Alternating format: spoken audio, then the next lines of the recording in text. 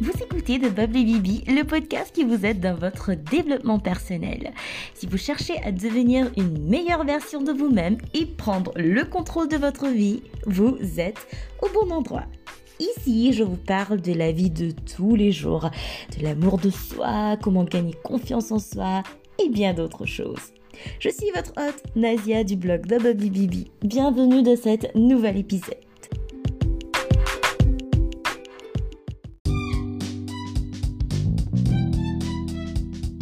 Bonjour à toutes, ravie de vous retrouver cette semaine pour un nouvel épisode.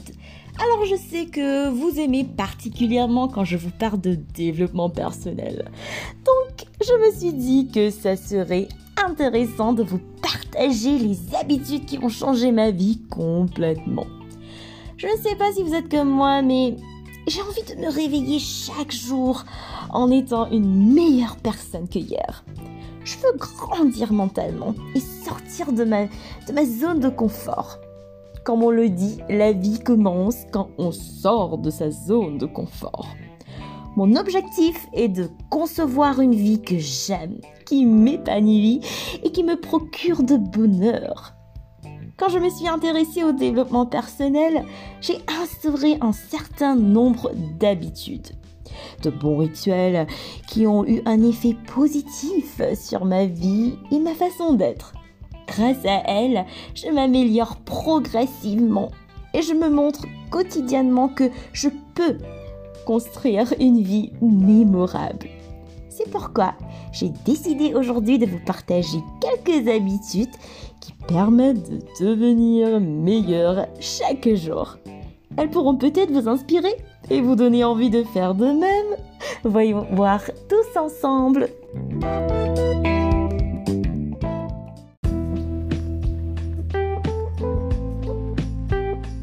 Si vous écoutez régulièrement mon podcast, vous savez que changer simplement sa façon de penser fait toute la différence. Avant de comprendre le pouvoir du mindset, j'avais l'habitude de lutter avec ma confiance en moi et ce que je croyais pouvoir faire ou pas. Je ne pensais pas avoir les compétences, les connaissances ou l'expérience pour réussir dans la vie. Je pensais ne rien avoir de spécial et ne rien pouvoir faire d'exceptionnel. Cette façon de penser a considérablement limité ma capacité à avancer. Au cours de mon apprentissage et mon développement personnel, j'ai acquis un état d'esprit qui a changé toute ma vie. Oui, celui du développement. C'est-à-dire un processus de pensée entretenant la conviction que ses capacités peuvent évoluer, s'adapter et être améliorées avec le travail, la pratique et l'apprentissage continu. Cela va à l'encontre d'un état d'esprit fixe dans lequel globalement une personne pense qu'elle est comme elle et qu'elle ne peut changer. Au lieu de me sentir comme si j'avais atteint mon plein potentiel, j'ai commencé à me challenger au quotidien. Je voulais développer mes connaissances, apprendre et assimiler le plus d'informations possible. Mon objectif était de m'améliorer chaque jour. J'ai arrêté d'être une personne qui abandonnait dès que les choses devenaient difficiles. J'ai assumé mes erreurs, décidé d'en tirer des leçons et réfléchi aux changements que je pouvais apporter pour mieux faire la prochaine fois. Il m'a fallu du temps pour comprendre ce qui me retenait. Mais une fois que j'ai finalement développé un mindset de développement, ma vie a changé.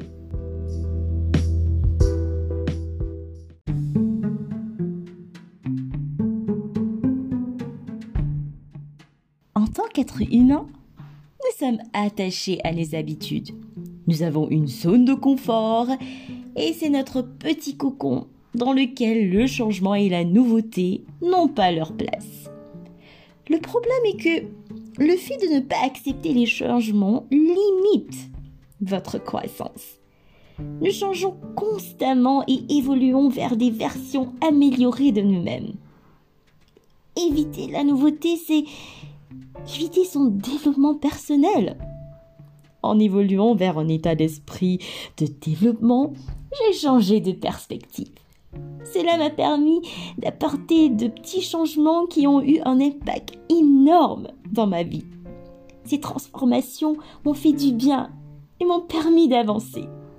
Il faut savoir accepter que le changement soit inévitable et qu'il ne soit pas synonyme de négativité. Si vous voulez être une personne plus épanouie et plus heureuse, vous devrez forcément passer par cette étape.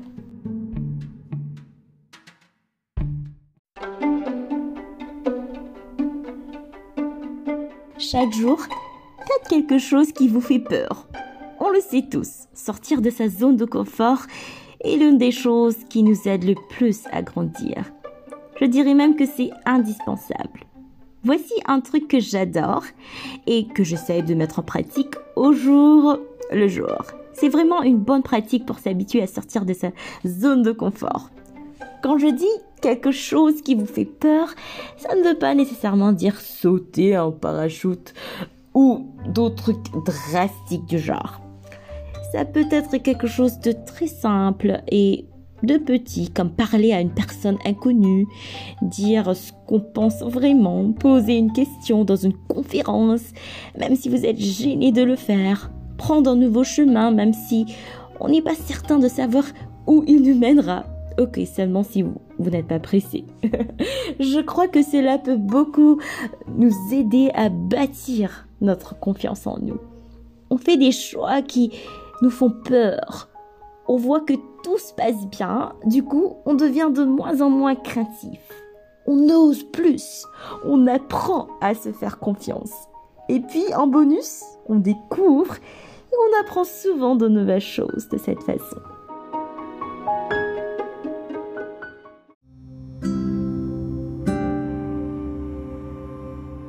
Soyez authentique, faites-vous confiance, trust your guts. Soyez authentique. Faites ce que vous voulez faire. Dites ce que vous pensez vraiment, pas ce que vous pensez que les autres apprécieront ou s'attendent de vous. Ce qu'ils apprécieront par-dessus tout, c'est votre authenticité. J'ai lu quelque chose cette semaine là-dessus qui a vraiment résonné avec ma pensée. En gros, ça disait « Ne donnez pas à vos proches la responsabilité de vous faire sentir en confiance envers vous-même. » Si vous cherchez constamment à vous faire rassurer, vous laisserez les gens autour de vous guider votre vie par manque de confiance en vous-même. Et que se passe-t-il en général lorsque nous n'obtenons pas l'approbation voulue? On est mal à l'aise, même malheureuse, et on a tendance à agir en conséquence, en essayant de s'ajuster au lieu de simplement s'écouter et de faire ce qu'on a vraiment envie de faire. Bref, on se complique la vie. Se trouver et se faire confiance, c'est l'un des plus beaux cadeaux qu'on peut se faire à nous et aux autres. Je sais, ce n'est pas nécessairement facile, mais le prochain point pourra peut-être t'aider.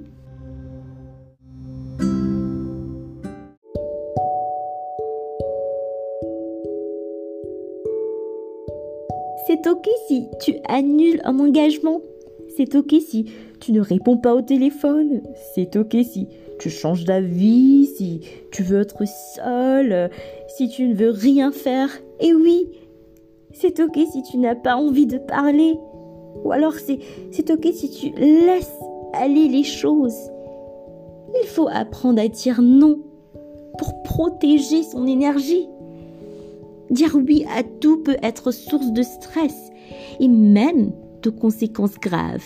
Bien entendu, on fait plaisir à l'autre, mais dans la mesure du possible. Quand le oui est source de conflit, d'attention, depuis des années, on dit oui. On dit oui. On part en vacances avec X, Y ou Z pour faire plaisir à telle ou telle personne, alors qu'on ne supporte même pas d'aller voir cette personne-là. Et résultat, bonjour les vacances de la loser. On dit oui, j'invite ma meilleure amie à dîner et elle a insisté pour que Miss Tigré vienne là. Et je n'ai pas osé à dire non alors que chéri est hyper allergique aux poils de chat. Et cerise sur le gâteau, il se fait des griffes sur mon canapé tout neuf. Je sens déjà le regard crispé de ma moitié qui ne manquera pas de me faire une scène entre deux bouffées de ventoline. Perdre cette habitude de ne pas oser dire non, c'est éviter des contraintes de telles et des problèmes inutiles.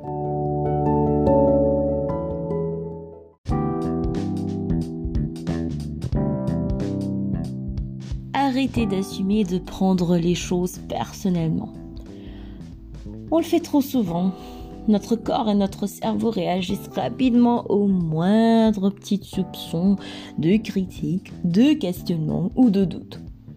Tout cela se passe bien avant que l'esprit pensant ne se déclenche. Que de malentendus viennent du fait d'assumer les raisons pour lesquelles les gens font ce qu'ils font. Plus souvent qu'autrement, on est tellement dans le champ. On assume que telle personne ne répond pas à notre courriel pour telle ou telle raison. Alors qu'en réalité, c'est simplement par manque de temps ou par distraction. Et ce n'est rien de personnel. On se fait des fausses histoires qui peuvent abîmer notre confiance en nous-mêmes. Notre méchante petite voix se fait aller dans notre tête, que ce soit en couple, au travail ou même entre amis parfois. On s'invente des scénarios qui nous blessent et qui n'ont rien à voir avec la réalité. C'est fou. La prochaine fois que vous vous sentirez de cette façon, essayez de faire taire votre petite voix. Si on pouvait arrêter de prendre les choses aussi personnellement, notre vie en serait grandement améliorée. Donc, au lieu d'assumer le pire, parlez avec la personne concernée, faites-lui part gentiment et doucement ce que vous pensez de votre questionnement. N'accusez pas, assumez plutôt que vous avez tort de vous en faire. 9 fois sur 10, c'est le cas. La façon dont vous répondez reflète votre propre rêve et les accords que vous avez faits en tant qu'enfant. Et cela se passera à moins que vous ne preniez des mesures conscientes pour identifier et modifier ces accords. Lorsque vous prenez les choses personnellement, vous devenez une proie facile pour ceux qui exploitent et manipulent les autres. C'est pourquoi les personnes naturellement sensibles essayent d'éviter les personnes qui drainent leur énergie et celles qui ont des tendances narcissiques. Plus vous engagez dans de telles rencontres, plus votre sensibilité sera activée et plus elle deviendra ancrée dans votre cerveau. Cela ne signifie pas que l'autre personne est en faute. Vous êtes responsable de vos propres réactions. Et vous devrez apprendre à renforcer vos limites à la fois énergétiquement et psychologiquement pour pouvoir résister à de tels comportements.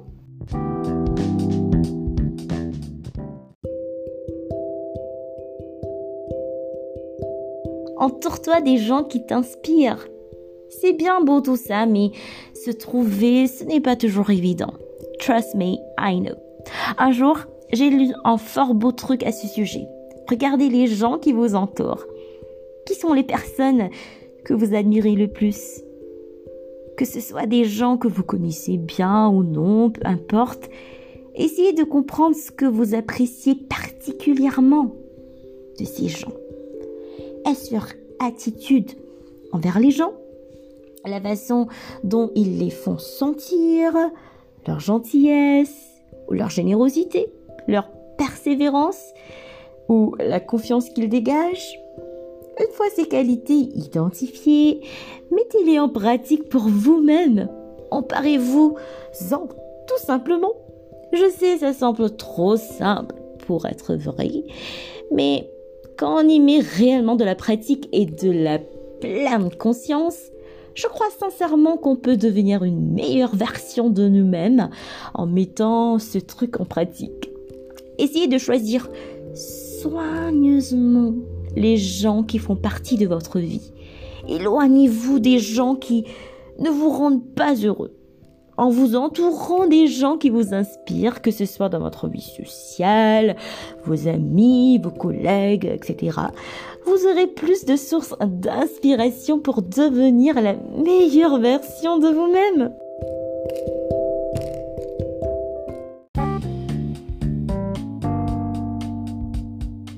Arrêtez d'envier les autres. Oui, c'est ça. On arrête de jalouser les autres. Au contraire, on croit en soi et on met tout en œuvre pour avoir la vie dont on rêve. On se fixe des objectifs atteignables en se disant que ce ne sera pas tous les jours facile, mais qu'avec la volonté et l'ambition, tout est possible. Le temps qu'on passait à critiquer et envier les autres, on le passe à élaborer sa stratégie de réussite. C'est la positive attitude à adopter pour vivre sereinement et donc être plus heureuse. Rien n'est impossible, rien n'est impossible quand il s'agit de notre bonheur.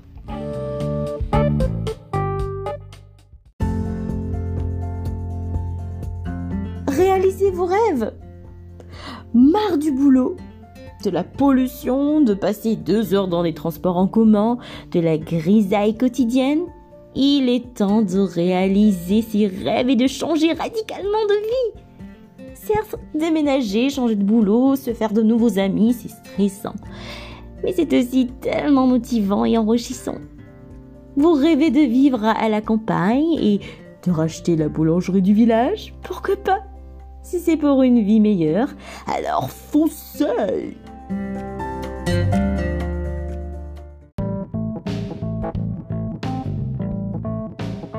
Avoir plein de projets en tête, c'est un excellent début.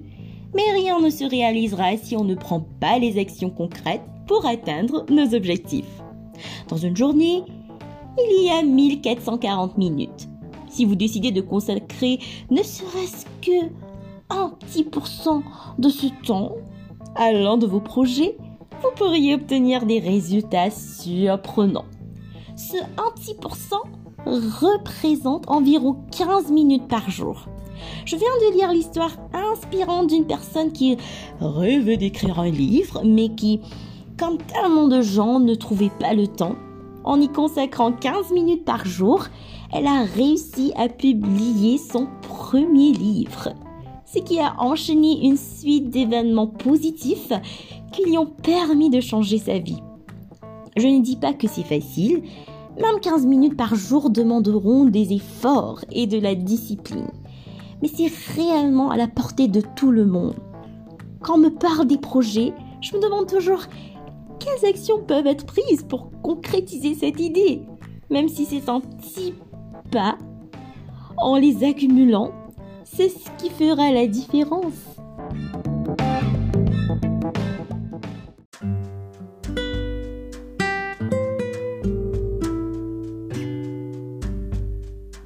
Quand je me suis intéressée au quotidien des personnes qui réussissent, je me suis rapidement rendu compte qu'elles avaient toutes des routines, que ce soit pour le matin ou pour la soirée.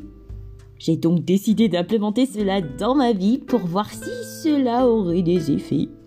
J'ai créé des petits rituels matinaux et nocturnes pour m'aider à être plus organisée et ne pas négliger ma personne.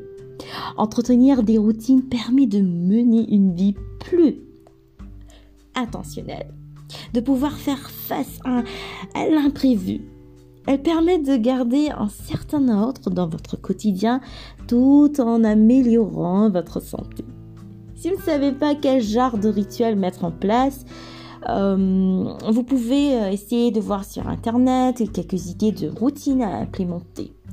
Pour vous donner une idée, ce que j'ai lu et ce que j'essaye de pratiquer, une routine matinale, c'est se réveiller, écrire dans votre journal pour 5 petites minutes et vous faites quelques minutes de méditation, allons dire de 10 à 15 minutes de méditation. Et si vous voulez, vous pouvez prendre votre café, le thé, votre jus, de l'eau.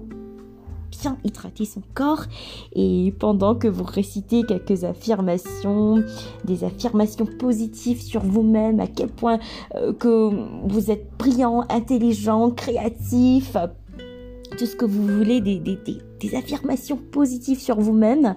Et voilà, moi je fais la préparation en écoutant un podcast, voilà, un podcast qui m'inspire et voilà, la journée peut commencer.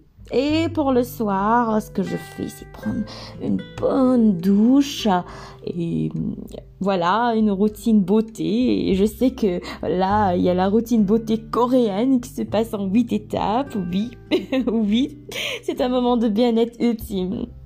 Et pour moi, je le fais des fois, juste pour passer du temps, je me maquille parce que moi, j'aime bien le maquillage. Donc, vous pouvez le faire. Voilà, et après vous prenez votre dîner ou la lecture et après vous faites la lecture ou si vous aimez vous regardez un bon petit série au Netflix et moi j'adore les séries coréennes.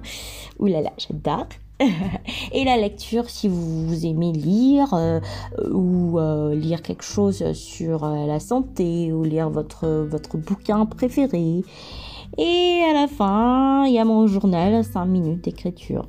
J'écris ce que j'ai passé, ce que j'ai ressenti durant la journée, mes sentiments, si je suis heureuse ou triste, si quelque chose qui, au fond, il y a quelque chose qui m'ennuie ou n'importe quoi. Je l'écris dans mon petit journal, 5 minutes. Mes rituels sont très très basiques, comme vous avez entendu, mais ils me conviennent. Ils me permettent de décompresser, de me relaxer et de prendre du temps pour moi. Et là, j'ai ajouté tout dernièrement la danse du ventre. Et j'ai commencé à donner des cours de danse du ventre parce que ça a toujours été mon rêve. Alors, durant la soirée, je sais que faire de l'exercice pendant la soirée, c'est pas recommandé, mais moi, c'est ce que je trouve, ça me convient. Alors, s'il y a quelque chose qui vous convient, allez-y. Go for it. Tout ce dont vous avez besoin pour créer un équilibre et vous aider à maintenir un environnement positif et avoir un rythme apaisant.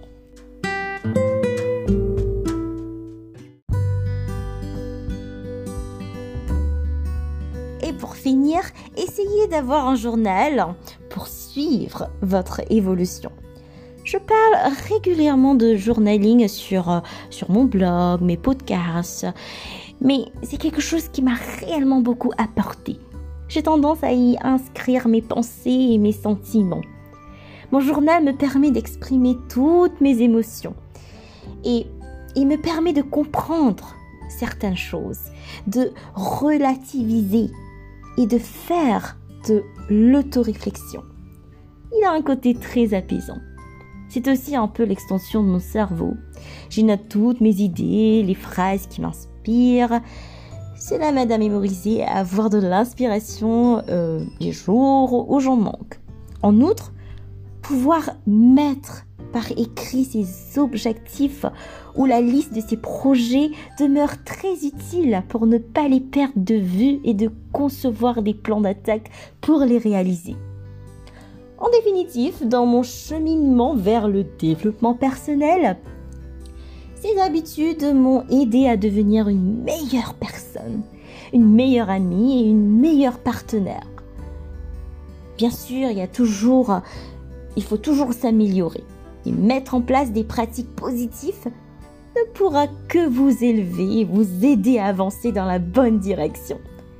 Vous pourrez vivre plus heureux et en meilleure santé et continuer à vous améliorer chaque jour. Concevoir une vie que vous aimez ne sera pas possible si vous ne développez pas d'habitudes positives.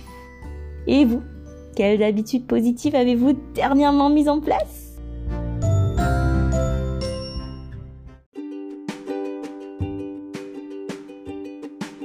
Vous seul pouvez changer votre vie. Nettoyez votre alimentation, abandonnez les mauvaises habitudes, profitez du week-end, apprenez quelque chose de nouveau chaque semaine. Lisez des livres, développez-vous en termes de richesse matérielle, Cherchez par vous-même. Mettez les choses inutiles à la poubelle. Entourez-vous uniquement de personnes qui réussissent. Et voilà, tout commence par vous. Merci de m'avoir écouté. C'était Nasia, Bababli Bibi. Et je vous dis à bientôt pour un nouvel épisode.